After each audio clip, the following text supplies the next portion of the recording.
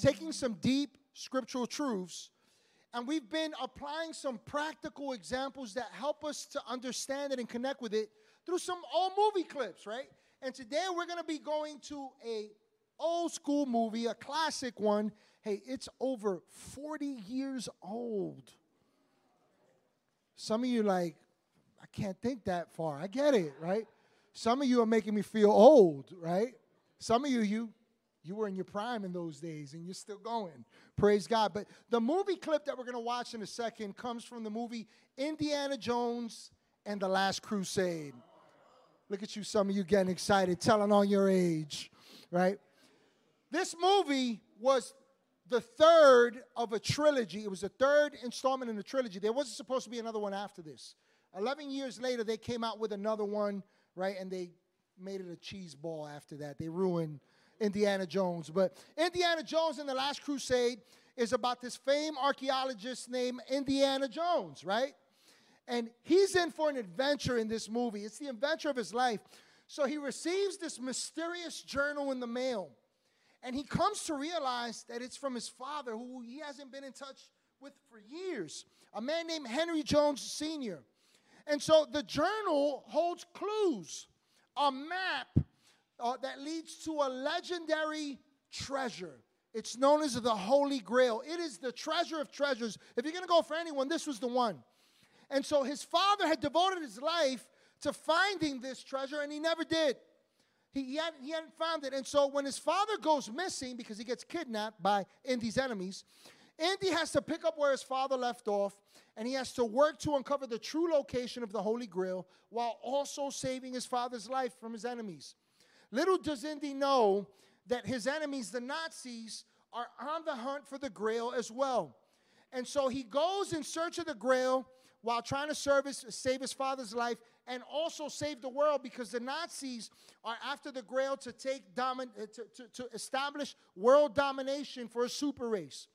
And so with the diary as a vital key and a map with no names as a guide, Indy once again finds himself in another death-defying adventure, a journey that pushes him to risk it all, but also to take a step of faith.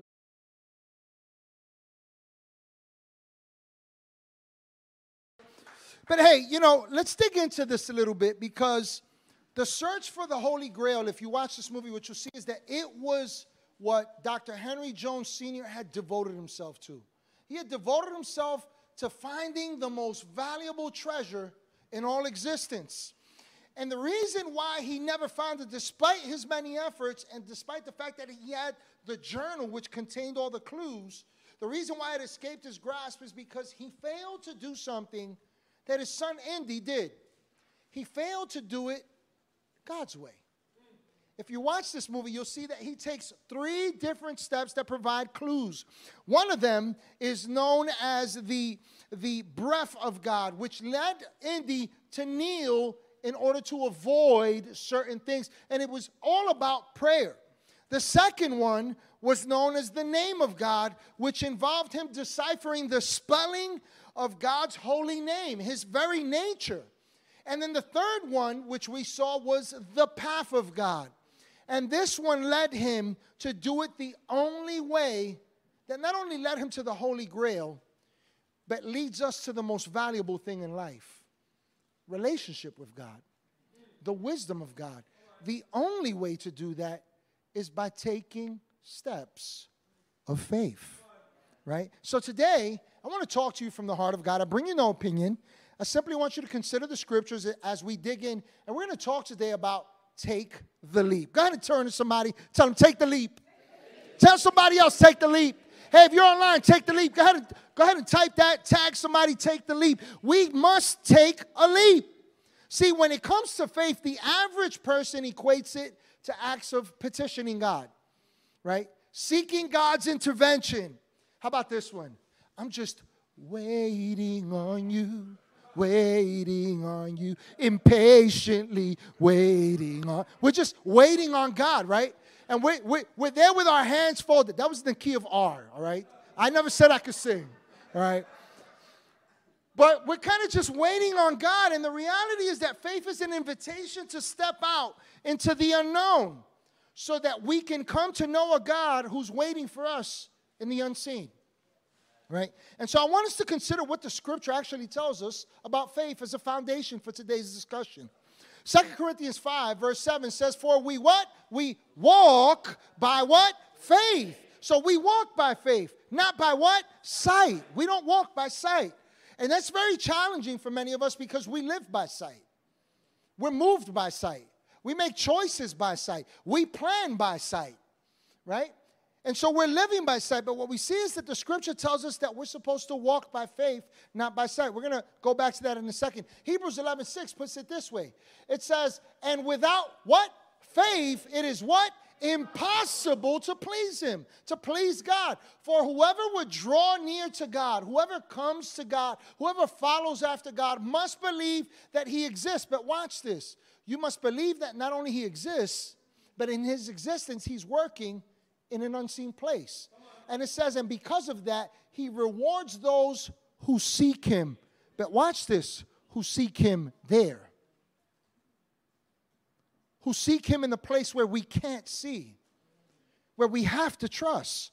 James chapter 2, verses 14 and 17, put it this way. It says, what good is it, my brothers, if someone says, fellas, by the way, that's not just talking to you, ladies, that's also talking to you, right? What good is it, my brothers and sisters, if someone says he has faith, but does not have works? Can that faith save him? Verse 17 says, so also faith by itself, if it does not have works, it is what? It is dead. It is dead. What we're seeing here is that faith has nothing to do with sight. Let me put it this way. Faith has nothing to do with facts. Has nothing to do with facts. It's so much more than our efforts to move God and wait on him as we trust in facts. In fact, faith is an active lifestyle. It is a life driven by action because we are compelled to take a leap into the unknown, trusting and knowing that God sees us and he's always working in our lives.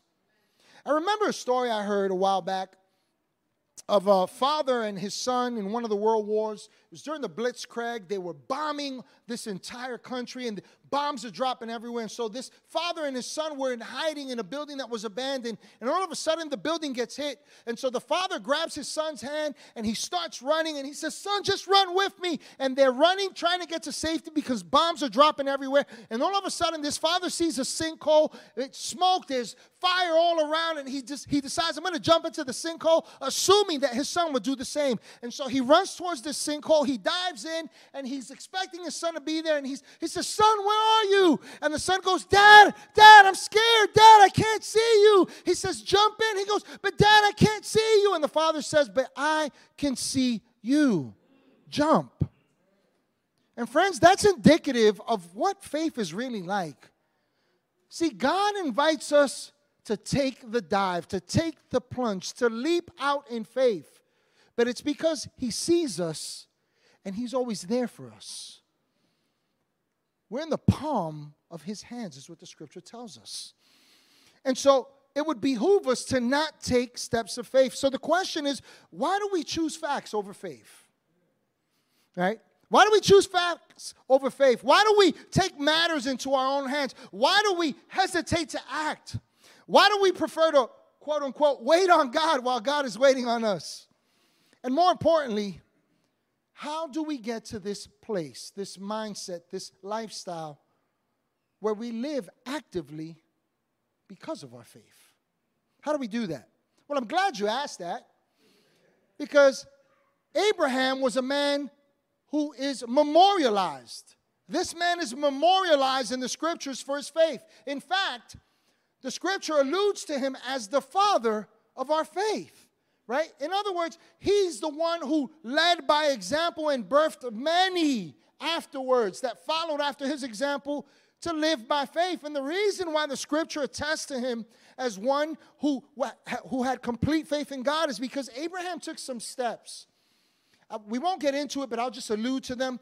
Some examples are God approaches this man. This man was with his father, was in a land that was a pagan land. It was a land called Ur of Chaldees, and they wanted nothing to do with God. They served God. They had all these weird practices and ways of living. They were very selfish people. They were very mean people, right? A tough nation, very violent people. And God says to Abraham, hey, leave your country, leave your family, and go to a land that I'm going to show you. Now, let me ask you a question. How many of you would sign up for that journey? I'm inviting you to go to a land that eventually I'm going to show you. And I'll tell you what you would answer, because I'd probably do the same thing too. No, you got to show me, brother. No, in fact, you got to tell me what time we arrive. You've got to give me a location so that I can put it in my GPS system so that I can make sure that I make it there. And God says, not my ways, not my thoughts, not how I work. Right? And so he left his land, he left his family at God's call, not knowing where he was going. The scripture also tells us that he gave up great riches that were offered to him so that no one could ever have the ability to say that they increased him. He wanted everyone to know it was God who increased me. Right? This man traveled to distant lands, believing, banking on the promise that God had given him these lands, even though he didn't possess them yet. And he also believed that God would make him the father of many nations, despite the fact that him and his wife could not conceive a child of their own. And so this man took bold steps. And one day, his faith was pushed to an extraordinary degree. You see, God asked him to sacrifice the one thing that was most dear to him. God told him, I want you to take your son Isaac. Now, he had two sons. Ishmael was the son that he conjured up in his own plan, right? He tried to help God along the way. Come on. You know who I'm talking to, because every one of us has had an Ishmael. We've all tried to work God's plan for him at some point, right? But then there was Isaac. And when Isaac came, God told him, this is the son of promise. Through him, I will bless all the nations. I will make you the father of many nations. And so Isaac is his dear son. He's his favorite. And God says to him, I want you to take Isaac up to a place called Mount Moriah. And I want you to sacrifice him. Now let's just pause right there for a moment and put yourself in that predicament. What would you answer God? I'll tell you what some of you would answer. Get thee behind me, Satan. I'm just saying. Here's the thing about faith. It never makes sense. It doesn't fit in the facts that we conjure up. I don't care what Google says, right? I don't care whatever you defer to says, right? Siri and Alexa and whatever else you're depending on these days. None of that fits. The facts don't fit into matters of faith. And so this request made no sense, because in Abraham's understanding, it would cancel the promise.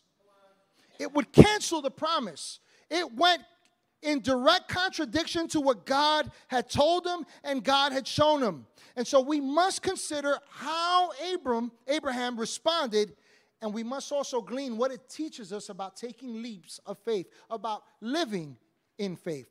Genesis 22, starting at verse 1, says that after these things, God did what? He tested Abraham and said to him, Abraham. And Abraham said, here I am. And he said, take your son, your only son, Isaac, whom you love, and go to the land of Moriah and offer him there as a burnt offering on one of the mountains of which I shall tell you. And Abraham rose early in the morning. See, this is where many of us check out. Yeah, I'm not doing that. Abraham rose early in the morning. He saddled his donkey, and he took two of his men with him and his son Isaac, and he cut the wood for the burnt offering and arose, and he went to the place of which God had told him, it leads us and teaches us into this area of faith. It teaches us that faith isn't faith until it's proven. Let me say that again. Faith is not faith until it's proven. You see, faith is not the result of emotion, friends. Faith is not the result of willpower, friends. Faith has nothing to do with our affiliation to a denomination, to a facility, to a group of people. Faith has nothing to do with that. Faith is not born out of that. The scripture says that faith comes by hearing, and hearing faith comes by the word of God. In other words, it's a direct response to what God says to you and I. And it's a response that requires action. And that action is proof. It's not just proof, it proves us. Let me tell you what I mean. The word tested there is very interesting because in the Hebrew, it refers to trying and proving by way of a touchstone. A touchstone was a black rock, a black stone such as jasper. And what they did with these stones was they used them to prove the quality, the veracity of the value of gold and silver by seeing if it left a streak after rubbing it against the black stone. Now, here's what's interesting about this. The process of rubbing a rock that contained gold or silver in it, the process of rubbing this stone against the touchstone was never for the intended purpose of harming it. It wasn't even to hurt it. It was simply to authenticate the value already present in a stone containing gold or silver. Why is that important, friends? Because whatever God calls you to do is never to hurt you. It's to help you. It's to help you. And it won't make sense. But let me tell you something. It will bring healing and hope. It will redeem and restore. It will change your life. And so, the value of our faith, friends, cannot be revealed without rubbing against some things that challenge it along the way. Now, let me just give you a little disclaimer here, right? Don't go creating challenges to prove your faith. Because some of us, we go make our own challenges. And we say, God is testing me, and God's not even in it. And don't blame the devil either, because he had nothing to do with it. Be wise, right? But the truth is that whenever God asks you and I to do something that requires faith, it is going to rub against our better judgment. In fact, it's not going to be comfortable. But God, and let me tell you why it's important to reconcile that in our hearts and accept that as truth. Because God has not called you and I to be comfortable. He's called us to be conformed to his ways and his image. And that can't happen if we reside in the place of comfort. Yeah, we can't do that. It doesn't work. In fact, 1 Peter 1, 6 and 7 tells us something about that. It says, in this you rejoice, though now for a little while, if necessary, you have been grieved by various trials. Watch what it goes on to say. That so that the tested genuineness of your faith. The tested genuineness of your what? Faith. Faith. Which is more precious than gold that perishes though it is tested by fire, may be found to result in praise and glory and honor at the revelation of Jesus Christ. Let's leave that scripture up for a moment. I want you to see something that genuine faith is tested faith. It is proven faith. You can't talk about having faith if it hasn't been tested. It's not going to happen. It is unscriptural. I remember years ago when I met Pastor Nett and she fell in love with me. I mean, she did fall in love with me, but I fell in love with her too. I did. Right? When I met Pastor Nett, y'all need to stop, man. You're going to get me in trouble.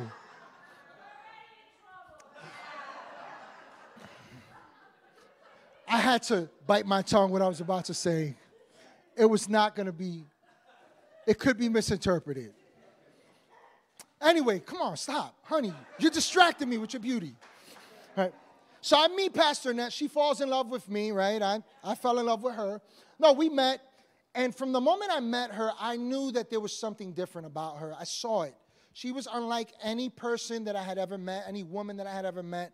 She was beautiful, and it wasn't just her outer beauty, it was the inner beauty, right? That gentle spirit. There was something powerful there. It was God. And so I remember when I met her, my faith was tested, right? It was tested because I knew from the moment I met her, I said, I'm going to marry this woman. That's my rib, right? I'm going to marry her. The problem is that the way my bank account was set up didn't exactly match what I felt God was putting in my heart. I didn't even know it was God at the time, right? And so let me give you context. I was making $800 every 2 weeks, right? After taxes, I was making $600. And half of that was going to my cousin, who allowed me to rent a closet where I hung some stuff and to sleep on her couch in the living room in her one-bedroom apartment. And the reason why I chose to do that was because I couldn't stand being so far from her, so I had to be closer to her, right? Come on, stop, man. Y'all gonna make me like tear up here, man, right? Stop. Let's not get fluffy with this. We're talking about faith, right? Anyways, long story short, so the way my bank account was set up wasn't setting me up for success, right? Because as quickly as it came in, it was going out, right? And in addition to paying my cousin to stay at her place, I was also paying for a cell phone, because how many of you know you need a cell phone, right? I thought that was a need. It was a want, but anyway, I was suffering for it. So I had a phone and I had some other stuff, so I really didn't have much left for anything. And in addition to that, I had decided I'm going to buy a ring, right? Now, before you go, it was a chip. It was like a little chip, right? But the Bible says we go from faith to faith, glory to glory. So we're not there yet. We're not there anymore, right? We started with a chip of faith, right? Anyway, but it was like the most expensive thing to me, right? So I was doing my very best. And I was struggling with my faith in certain regards. You got to understand, I came from a real jacked up experience when it came to church. It wasn't God, but it was an erroneous way of demonstrating who Jesus was. I was told Jesus loved me, but I was told that he's going to strike me every step of the way. Like, I was never good enough. So we were repenting on Monday, on Wednesdays, on Thursdays and Fridays, and then on Sundays we were at the altar every single time, and it was for everything from going to the movies to women wearing earrings. It was just crazy. It was craziness, right? So now I'm a young adult. I'm leaning into the Word of God. I'm really pursuing God for myself. I'm not just going by what I'm being told. I'm studying the Scriptures. I'm asking questions, and I'm struggling. I'm struggling because I'm hearing people talk about how they hear God, and I'm like, well, what am I doing wrong that I'm not hearing Him? Like, you heard, like God spoke to you? Oh, yeah, the Lord showed me. And I'm like, well, something's obviously wrong with my faith, right? And then in addition to that, I was struggling with something that I was seeing in the Scriptures about tithing. Now, let me just make this known. We are not taking another offering. And this is not a ploy to get you to tithe. I'm not doing that. We don't manipulate the word here. We don't do that. But I'm sharing with you my faith journey because this was a pivotal point for me. You see, I saw it in the Scriptures. I heard how it was blessing people. But the math didn't make sense to me. Like, how am I supposed to pay for rent, pay for all these things, pay for my Metro card, survive with food, right? And save up for a chip? How's this supposed to work? So I saw it in the Word. I desired to do it, but it just didn't make sense. And so I kept wrestling with that. I kept talking to God about it. I kept doing the little, whatever I could, right? I gave whatever, I could conjure up, but I was struggling, but I kept going before the Lord on it. And then one day I had this experience. I'm at my job. I'm working, right? I was doing office work, administrative work, and at that time, I was in my early 20s, and I'm working at my desk, and all of a sudden, two scriptures come to mind for me. The first one was where the scripture says, where Jesus says, give and it shall be given to you, pressed, and you'll receive it in good measure, pressed down, shaken over, right, running over and all that. And so I was meditating on it, and I was thinking about it as I was working, and I'm like, why am I thinking about this? And then another scripture pops up for me where Jesus talks about the person who understands the word. And he equates it to seed that is sown into good ground. That's the person who understands the truth. And it says that for that person who understands it and receives it, right, that person receives in greater measure some 30, some 60, some 100-fold. So I'm meditating on this, and in the midst of that, as I'm meditating on it, something weird happens. I didn't hear a voice. It wasn't like, Jose, I'm talking to you. It wasn't like that.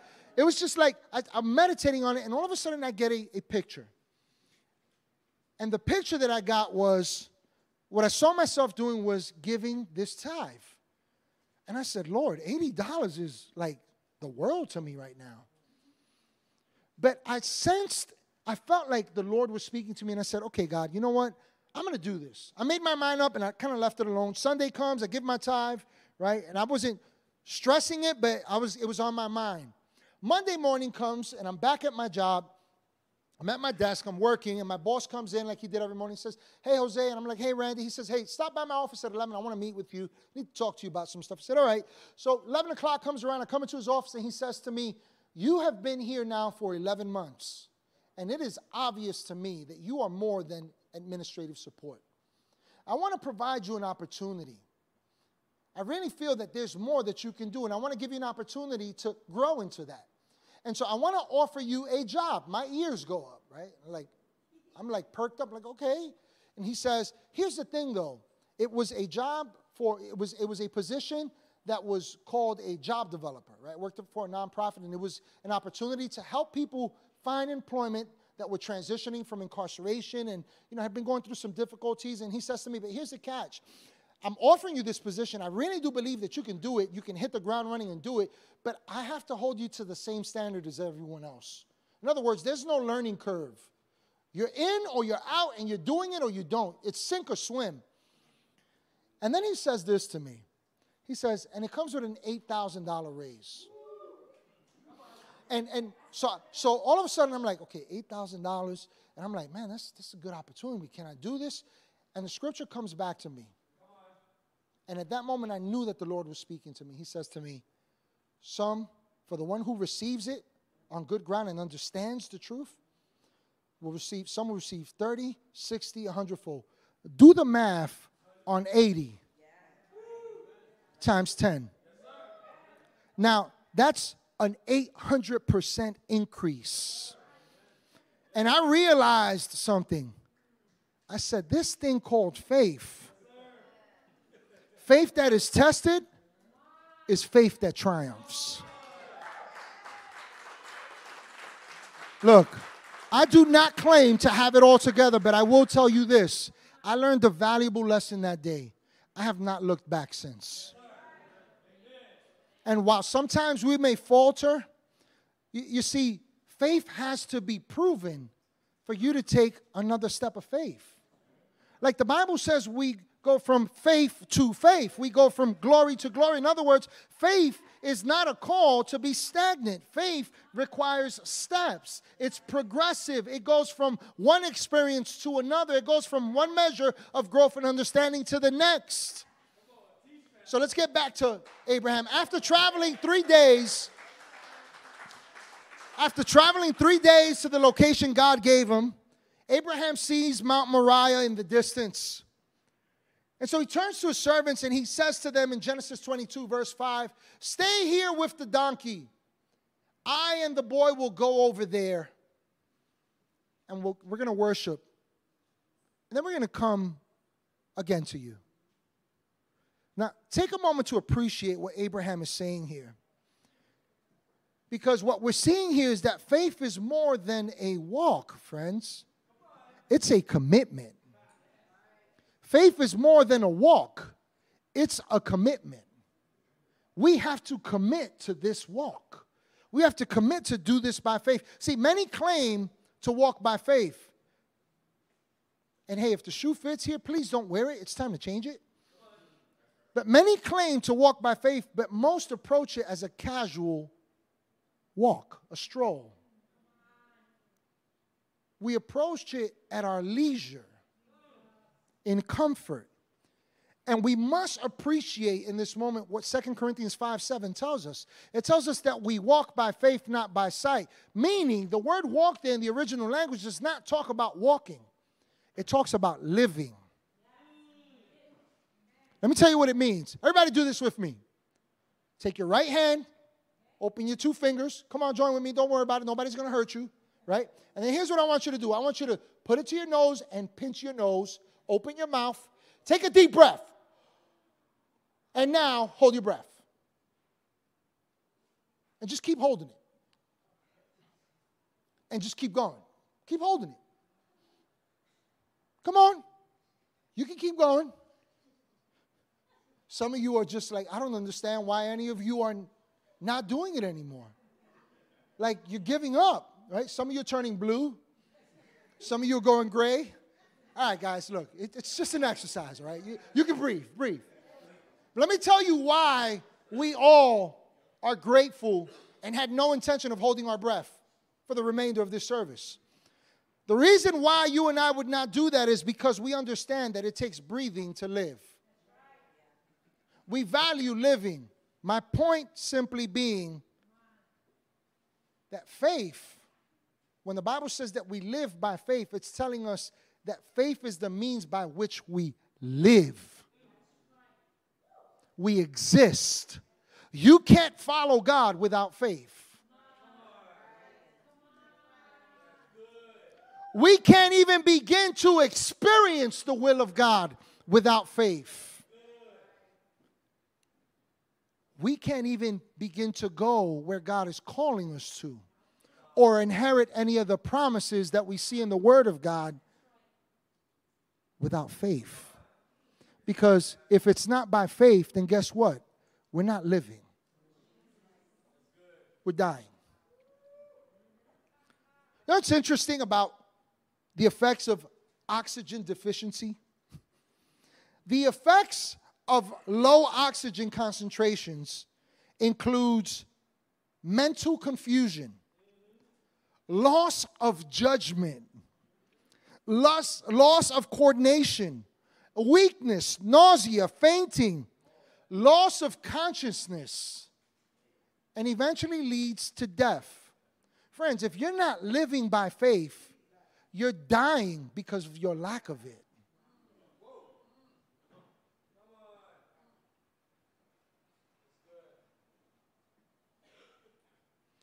The next point, well, let me show you that from Scripture. Hebrews 11:17 through 19 says that Abraham, when he was tested, offered up Isaac.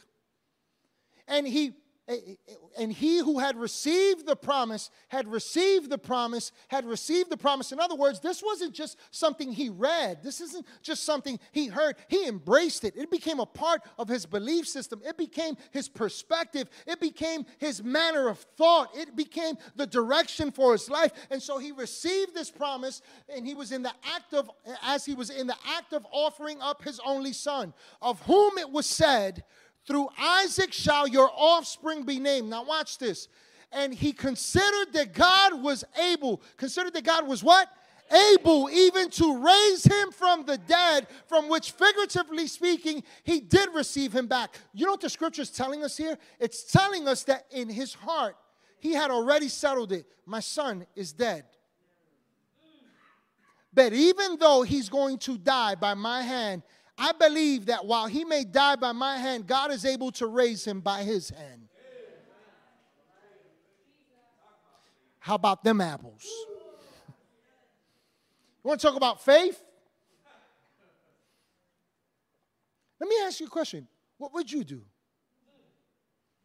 Because according to the Scripture, what we see is that true faith does not fluctuate based on changing circumstances. It's not like if, God, okay, I believe God for this and God says this and I see the example in his word, I see the promise, and so, yeah, I'm going to take some steps of faith. But then we finally get to the point where, like, the knife is up here and like, God, like, we're really going to do this? Like, I really got to leave? Like, I really have to cut those ties? Like, I really have to give this? Like, I really have to make this sacrifice? You don't know what faith is until all your faith can lead you to is to depend on God. Faith that does not fully depend on God is not faith at all. It's a farce. It's faulty. So true faith does not fluctuate based on changing circumstances, because true faith is committed to what God has promised. He wasn't just committed to sacrificing his son. He was committed to the promise that God had gave him. He believed it beyond a shadow of a doubt. God, you said it. It doesn't make sense, but I believe you at your word. That's commitment. That's faith. That's faith. The last point that I want to leave you with here, we're going to go back to the life of Abraham. So we see that as he approached the mountaintop, Isaac he wisens up. He says, hey, Dad, so we have the wood and we have the fire. But Dad, where's the sacrifice? Where's the lamb? And Abraham says to him, son, don't you worry about that. God will provide for himself a sacrifice. And so they get up to the mountaintop, right? It sounds real spiritual, right? They get to the mountaintop, and when they get to the mountaintop, guess what? There's no lamb to sacrifice. There's no lamb there. There's no lamb for the offering. And so Abraham does what to you and I would most likely be unthinkable. He ties up his son. He prepares the altar. And he puts his son on the altar. And he raises this knife. And he's committed to the plunge. He's taking the leap.